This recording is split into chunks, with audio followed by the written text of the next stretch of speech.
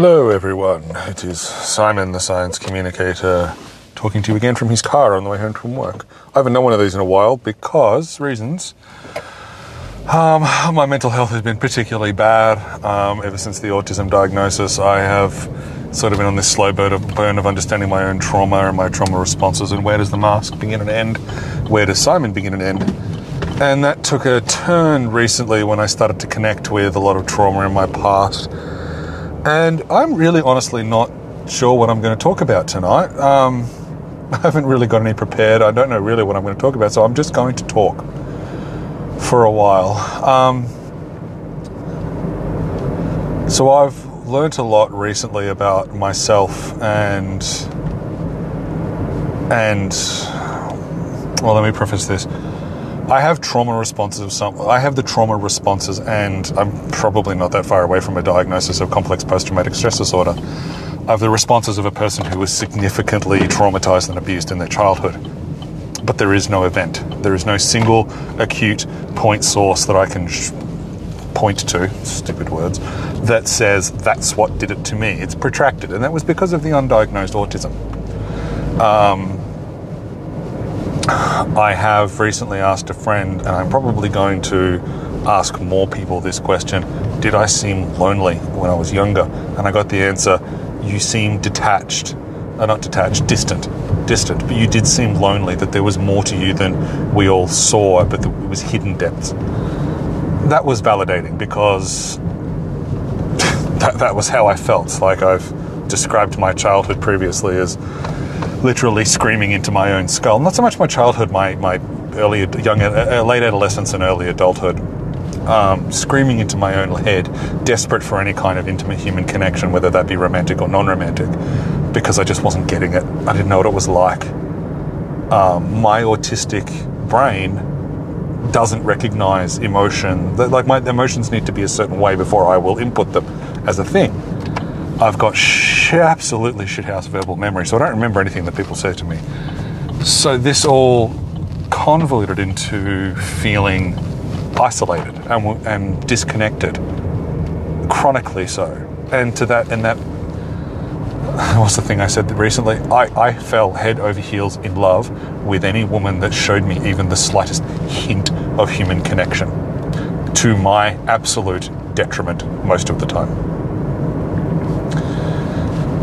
And so why am I bringing that up? This again, I'm just gonna roll with it. That is what has led to me having a traumatic youth. It's these events that go on.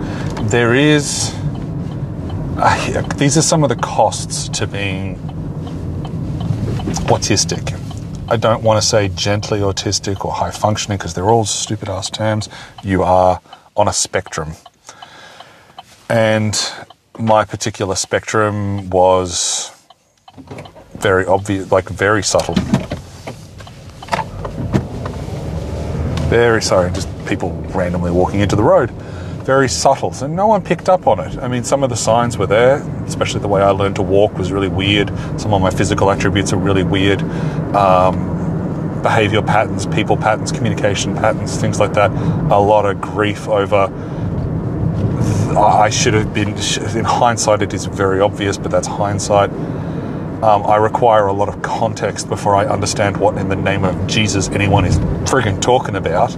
I require an awful lot of context. And my parents used to crack the absolute shits at me about that and call me arrogant and egotistical for needing that extra information. These are the subtle ways in which, and that is just my experience, you get 10 autistic people in a room and you get 10 wildly different types. Or you get 10 subtly different types. When you've met one autistic person, you've met one autistic person. We're all different. All different.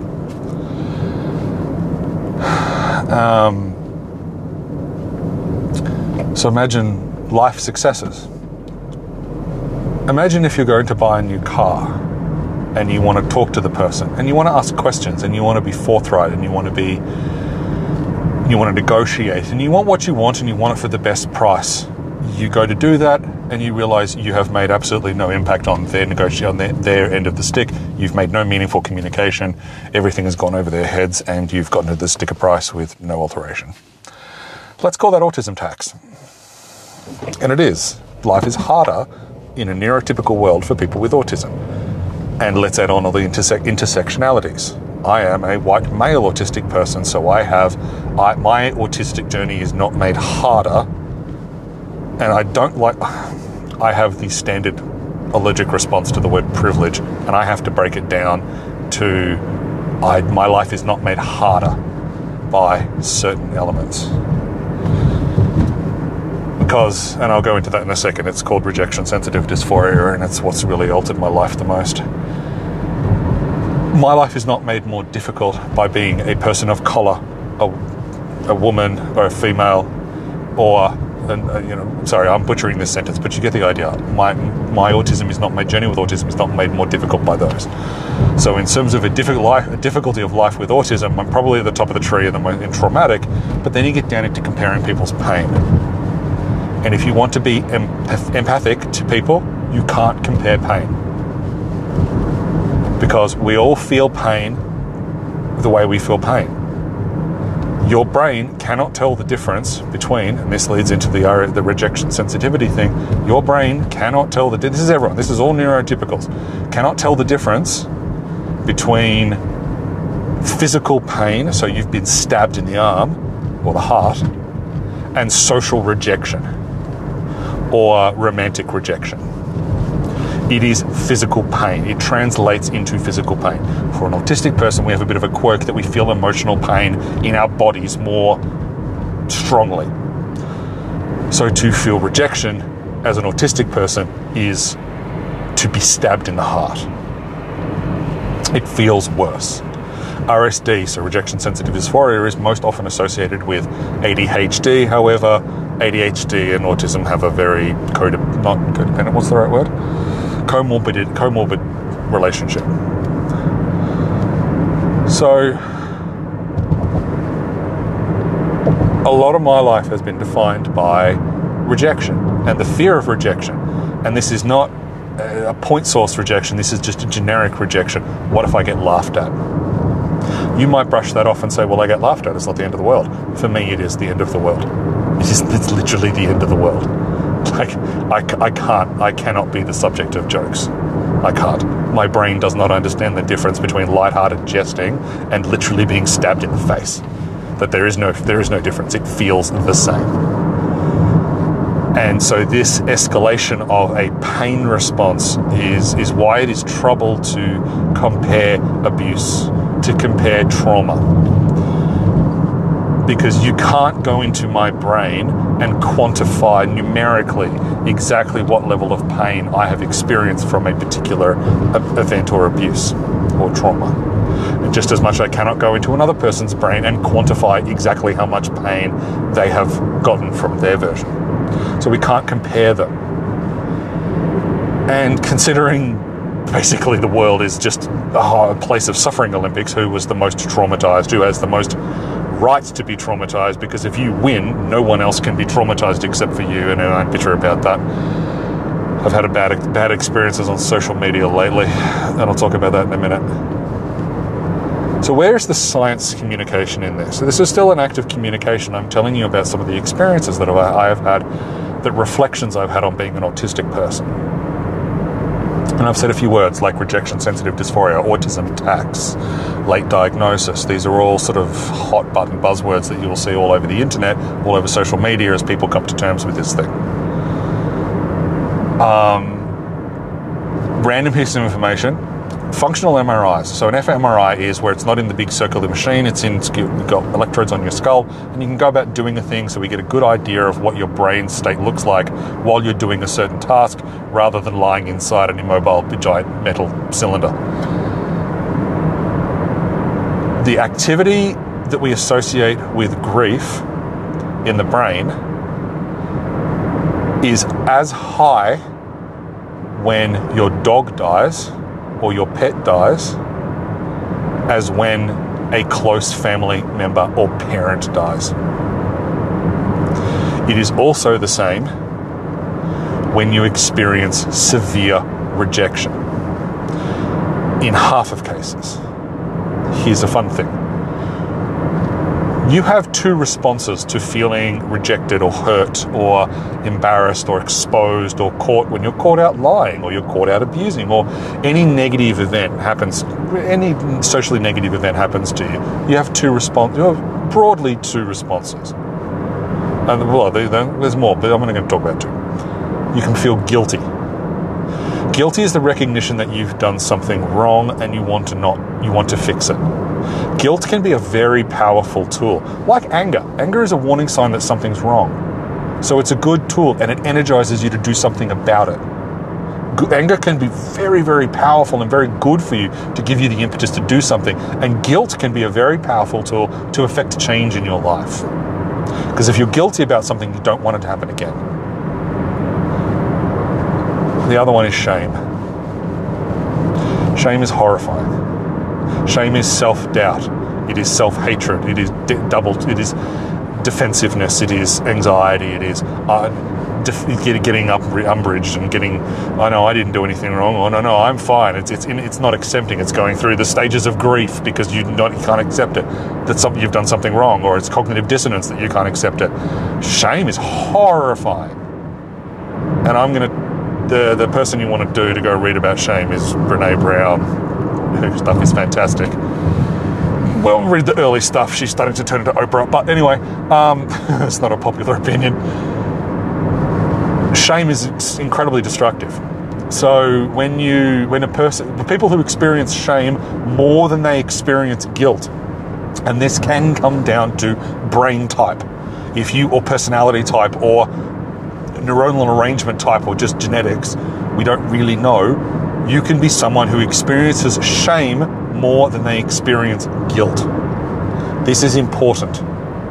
People who experience shame, and neurodivergent people are much more likely to experience shame if they're undiagnosed. If they're diagnosed, they have a better relationship with themselves, or can have a better relationship with themselves.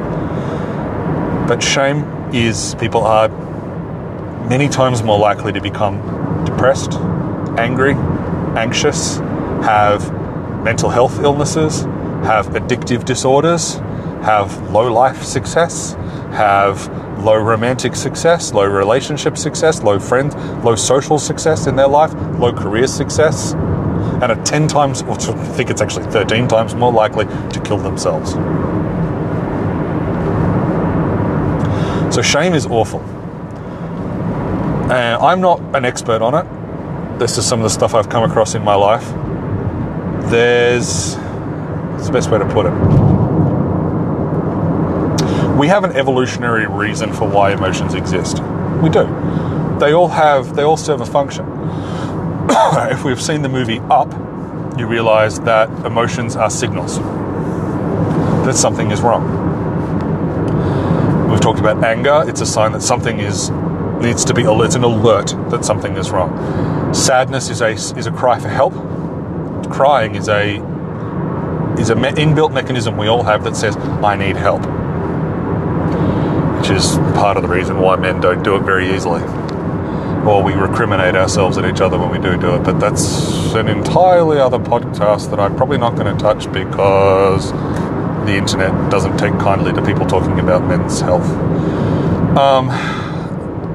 In my experience, anyway. So, oh God, where was I before I went down that bloody bitter rabbit hole? Evolutionary reasons. Yeah, guilt reasons. It makes you want to change. Joy is infectious. It really is. One person, when you smile, if you smile and open your hands towards another person, they are more likely to do the same and experience the same emotion. Yeah, it really is infectious. So is laughter. There's a reason why laughter is infectious in our brain, to encourage us to do it. Which is why some people, when they hear laughter, will just laugh no matter if they find something funny. Yawning has a similar reflex. We don't really know why. We don't really know why yawning is a thing and why it is so infectious. But just think of any other emotion you might have. Despair protects us. It's a protective mechanism. It's to make us sort of walk away from our whatever we're going through a little bit, so the same depression, that we can armor ourselves against the negativity the negative event that we're experiencing. They're all protection. And I can talk a little bit about defense mechanisms we have or everyone has within themselves to protect them. Shame, I think it's literally social cohesion.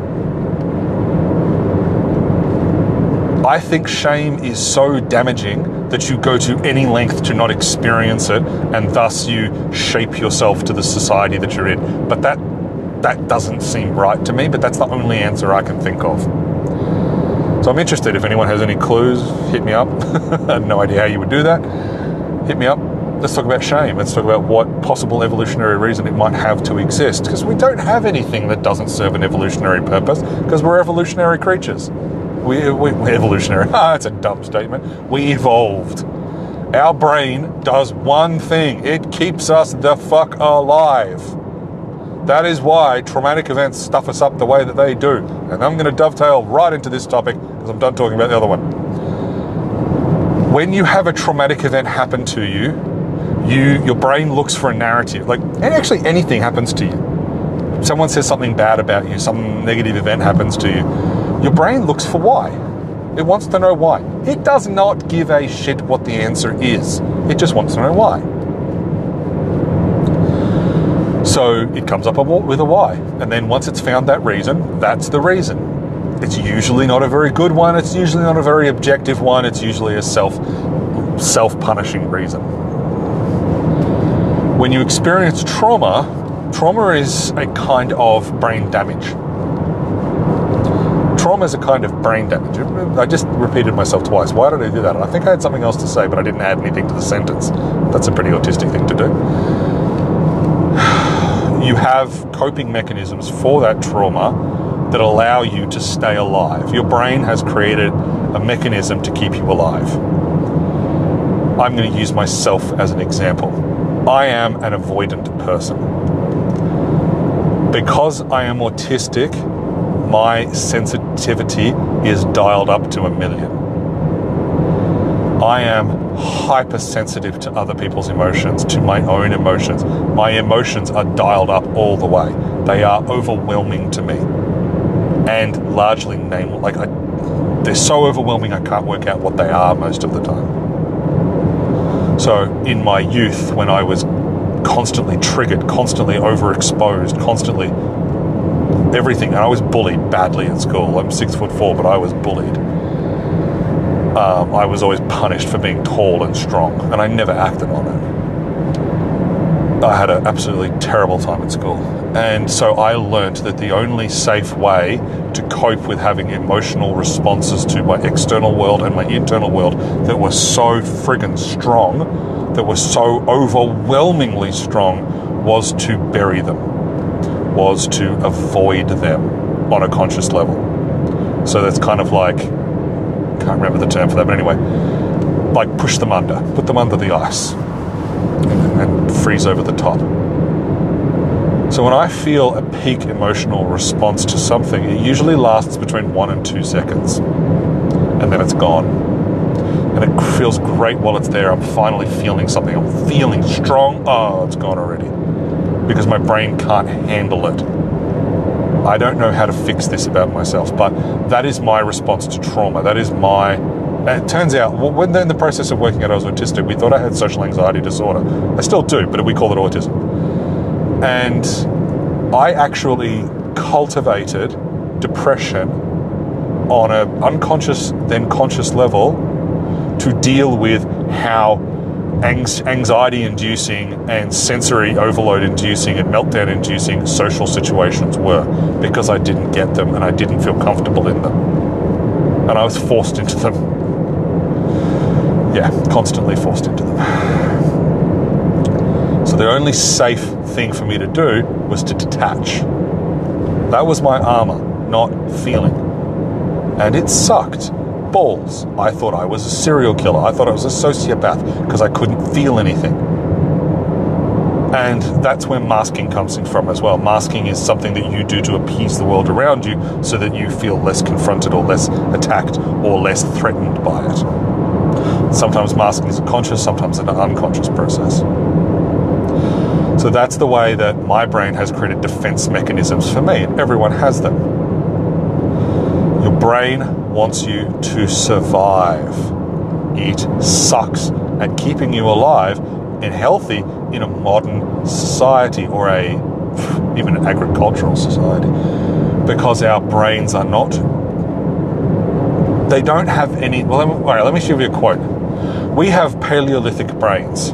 Our brains are still but largely the same as our hunter-gatherer ancestors, Stone Age ancestors. So we have Paleolithic brains. The institutions in our lives, the governments, the laws, the codes, the ethics, the social things, the Overton window largely, that we live inside of, they're all largely medieval.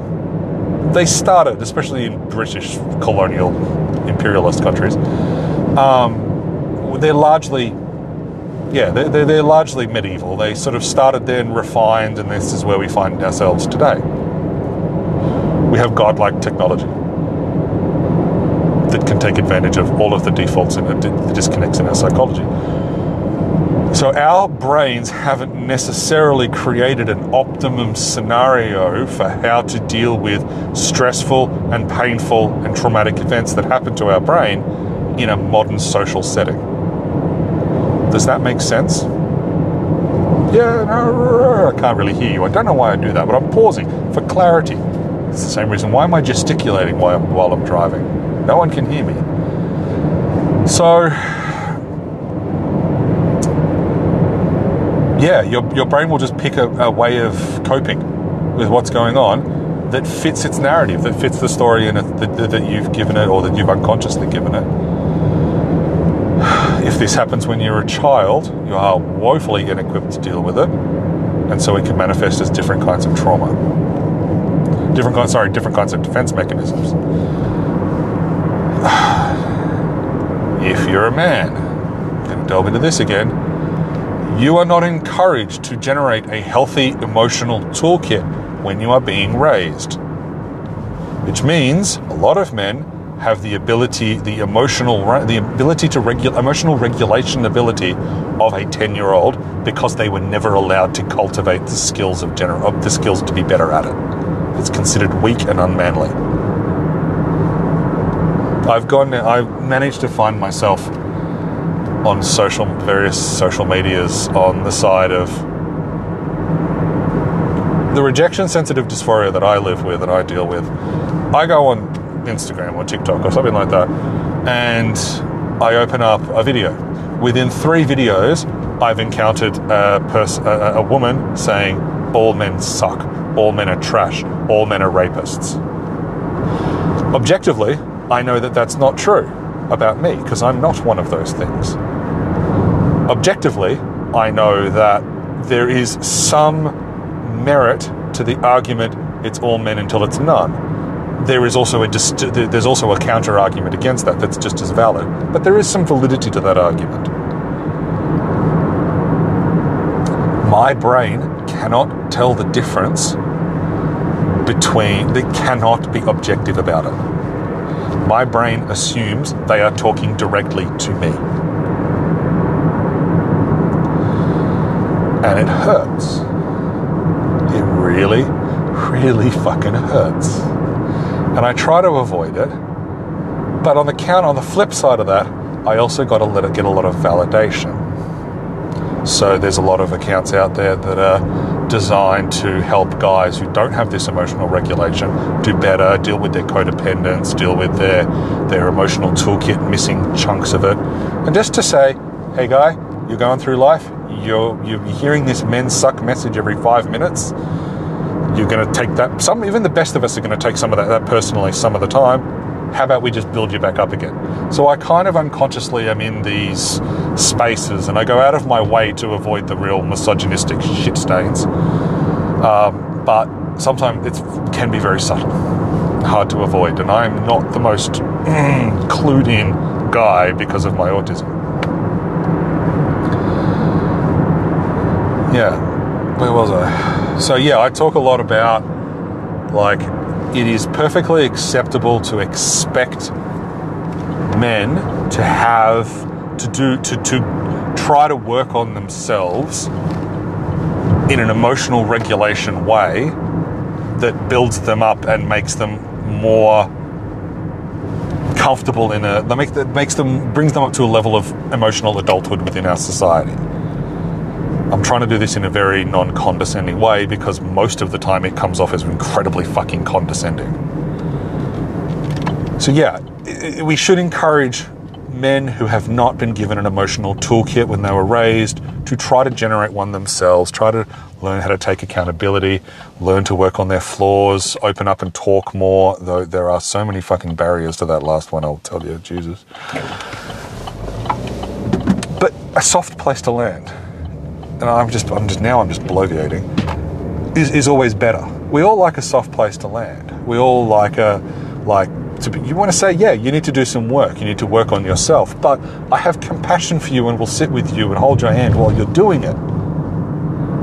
Especially why there's a whole freaking half of our society that wasn't allowed to generate emotional regulation toolkits as children. And that's my bugbear at the moment, is that there's a whole lot of people out there saying that men need to do better, or certain types of men need to do better, and people saying, oh, men kill themselves 5, 6, 7, 8, 20 times higher than women do, and blah, blah, blah. And while we just need to talk more, yeah, well, we need to have the emotional toolkits. We don't have them as a general rule.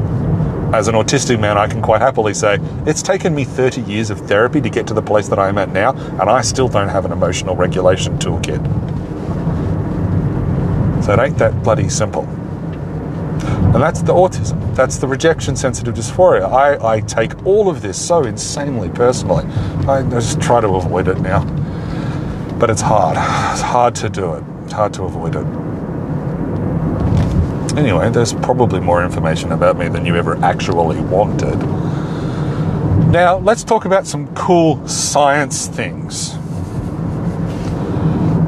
You've gotten this deep into the emotional ramblings of an autistic person, but what's some cool science things? I have a piece of rock at home, well, actually in my father's house. It's a piece of rose quartz that I pulled out of a farm near Broken Hill in Central Australia. This rose quartz is older than life. I love time. I really do that. There's a gentleman that I follow. He's a Portuguese, on TikTok. He's a Portuguese man living in London. He talks a lot. He's just put a video out. He talks about how he's got a bowl that's from the Bronze Age. It's not a particularly beautiful bowl. It's not a museum quality piece. It's just from the Bronze Age. But it's been handled by so many hundreds and thousands of people over time. This rock that is older than life has a story that is 3-odd billion years old. And I guess that's the way I link these two pieces of information, is that we all have a story. How did the 10 billion, it's older than the solar system, how did the 3 billion year, or probably 2 billion year, life has really hadn't been around for about 1.9, I think, off the top of my head. How did that rock get to here? What is its story? And it's probably, considering for most people don't understand geology, quite a pedestrian one: erosion plus movement plus uplift and blah, blah, blah, blah, blah. But for me, it's fascinating. The landscape literally moving and breathing and exhaling and inhaling and shifting and eroding and building up and baking under the sun and being ground down to glaciers and being hit by the occasional meteorite. Volcanoes coming up from underneath you like a pimple. You know, a highly explosive thing that erupts in the range of nuclear bombs kind of pimple, but a pimple nonetheless. This gentleman that I follow in his Bronze Age bowl, how many people must have touched that? The collective imprints of 1,000 psychologies, of 1,000 human minds, hitting this bowl, using the bowl to store fruit, to store nuts, to store anything. He put lemons in it. How many acids are going to etch from fruit are going to slowly etch that bowl in ways that we can't perceive, that you might if you've got very sensitive fingerprints. So that has a story, it has a narrative. You have a narrative, I have a narrative as well, from my childhood to now. The events that have shaped you. There's a classic argument in human developmental psychology called nature versus nurture. Nature is, this is the genetics, This is your lineage, the genetics, and the way you grew in the womb. That shows what you're going to be like. And then nurture is your experience, your environment, and how did you get to here, and what happened to you to get to here. Back in the sort of scientific revolution, people were fiercely one or the other. They were either you can only be a product of your genes, or you can only be a product of your experience. The consensus has now broadly come to that obviously it's fucking both. You start with your genes and then life happens to you. You have a story. With your genes, the story is your ancestors. It's what happened to them. And that's relevant because there is such a thing as inherited epigenetic trauma. I think it's epigenetic inherited trauma. Yes, it's the wrong way around. Inherited epigenetic trauma. It doesn't matter. Those are the right words. Sort them out yourself. And so and I think it happens more likely from your fathers, and men feel it more keenly, but I'd have to look that up. I know that it's definitely got a correlation with male DNA as opposed to from your mother. You're more likely to get it from your father. So you could end up having to deal with the same traumas as your father. You might have the same triggers as your father. So that's your narrative before you were even born. And then from birth, we might have well-meaning parents, but humans aren't built with an instruction manual on how to parent. So you're going to get fucked up. It's inevitable. You're going to have something. They're going to parenting is awful. Like, it's just sleep deprivation. And then you make stupid decisions when you're sleep deprived. And maybe you don't attend to the baby when it's crying fast enough because you've just done it 15 times today and you've got postpartum depression, and that baby has an abandonment complex now. Yay! It's hard. The story of your life, and because of the way the human brain operates, the narrative of your life is going to have a fixation on the downs rather than the up. Because the primary mechanism of your brain is to keep you safe. And it does that by either changing your environment or modifying your environment. Okay? When you meet someone and you give them this, you can actually see this happening in real time. Say if you're talking to you have an opinion and you're talking to two people, and you say this thing that they don't believe in. One person goes, "Oh, I am convinced by your evidence. I'm going to choose to believe that." They're changing themselves to adapt to the environment of the new information. The other one stonewalls. Nope, I'm not going to. They repudiate that. They change their environment to fit themselves. So there's two ways it can go. And that might explain really intransigent people. That's also linked into shame and insecurity. And look, I'm talking about psychology and trauma and everything like that. It ain't that fucking simple. It really isn't. It's so horrendously complicated. If you ever reduce someone down to a one-line biography of what you think that person is like, you're grossly underestimating the complexity of their life, their lived experiences, and their character. And it's hard because empathy is not... Capitalism has encouraged us not to show empathy. We're not hot running empathy taps. So it's hard. Sometimes you run out of compassion. Sometimes you run out of empathy. But I guess I didn't have an overarching point with this. I just wanted to discuss it. I'm home now anyway, so I'll wrap up in a second. The story of your life and the reactions that you've had and the traumas that you've had and the experiences and emotions that you've experienced are not always going to be good. And your brain will fixate on the bad. That's the point I was making and I got trailed off.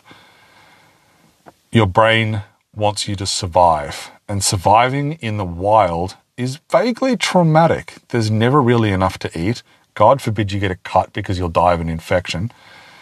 You're worried about that storm that's coming because it might blow over your settlement, it might flood your settlement, it might set a lightning strike fire and burn your settlement.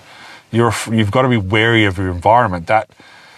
Those trees over there next to the nice, convenient, clean water source might contain a tiger. So you have to treat it dangerously. There's all kind of interesting cognitive measures that go into and I'll go into this, and one of the ones that I find the most fascinating is that we find it difficult to think rationally in a consistent basis because our brains have evolved to think emotionally because it's faster. If you think rationally about how to escape being attacked by a tiger, you ain't going to breed because you're going to die young. If you have an inbuilt fight or flight response that reacts to something that is vaguely tiger-shaped, you react faster. And humans are really good at fast reactions because we evolved in a wild scenario. So we're limited by our physiology, by our inbuilt biases and psychologies. And when it comes to complicated sources of trauma and nuance in society, we don't really do very well with it because we're not designed, haven't evolved to be particularly good at it because we're more concerned about not being hit by a tiger. Now that's broad stroke. You can find examples of where we are good and where our neurology and our physiology is much more complex than that, and it does have adaptations to certain kinds of trauma. It would make sense. Our society evolved largely as a response to deal with giant-headed babies, and I think I've said giant-headed babies like 100 times in my podcast so far. And that might include various subtle definitions. I am not a psychologist or a neurologist, and I'm interested in that. I probably might be going to do a psychology degree later this year. And so we all have stories, we all have journeys we've been on, we all have traumas from things that didn't work for us. We all have biases in which our brain doesn't work very well. And we all have difficulties navigating that. So we're all broadly the same in that way. Whether you're a white man or a white woman or a black man or a black woman or a homosexual man or a homosexual woman or a transgender man or a transgender woman, pain is pain. But even then, people obviously go through worse things. People obviously go through an event where that pain is horrendous. It is awful. That event is horrifyingly traumatizing, and I can't work out how.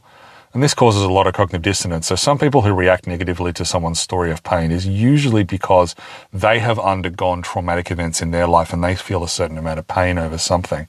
And then when you encounter something that is worse, when it is objectively worse than what you've gone through, you might resent that they have you make an assessment that they have more right to their pain than you do to yours. I don't think anyone should compare because pain is pain. I'm sure someone could deconstruct that because I'm a white man. I come with that from a position of privilege. It's very easy for me to say pain is pain. What's the alternative? You want to rank that shit? You want to make it a suffering Olympics?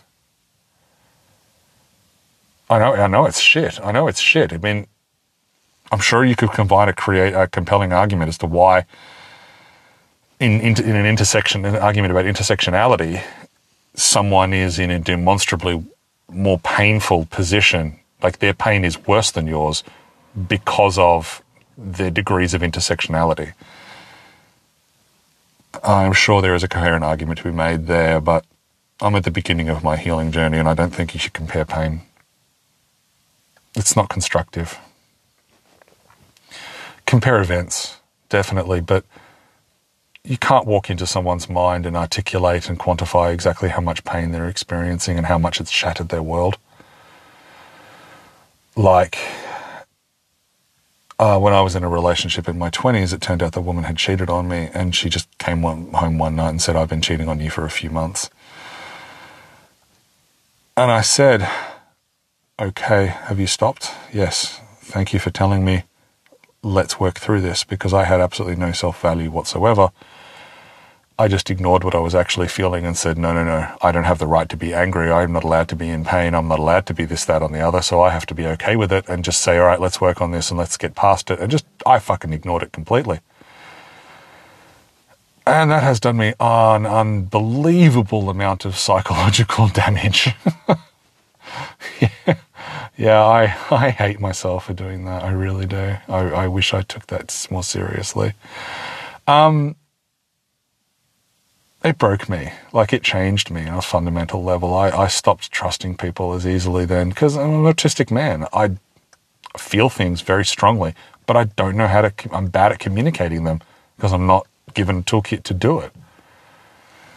So I'm clunky and awkward in it. Whether or not that's a bad thing, who knows? Anyway, now I'm just bloviating. I guess the essence is be kind to yourself, be kind to the other people around you. Because you don't know what they've been through, you don't know what their narrative is, and because of the world we live in, you can pretty much guarantee that everyone's had a pretty shitty time of things. So yeah, be kind to yourselves, look after each other, and be gentle with each other's foibles and weaknesses and lack of capacity, especially for neurodivergent folk. Life is hard enough as it is. Anywho, once again, thank you for listening to me. This is Travel Thoughts. My name is Simon. I will post this online, which obviously I will do because you're listening to it. Anyway, that was dumb. Bye!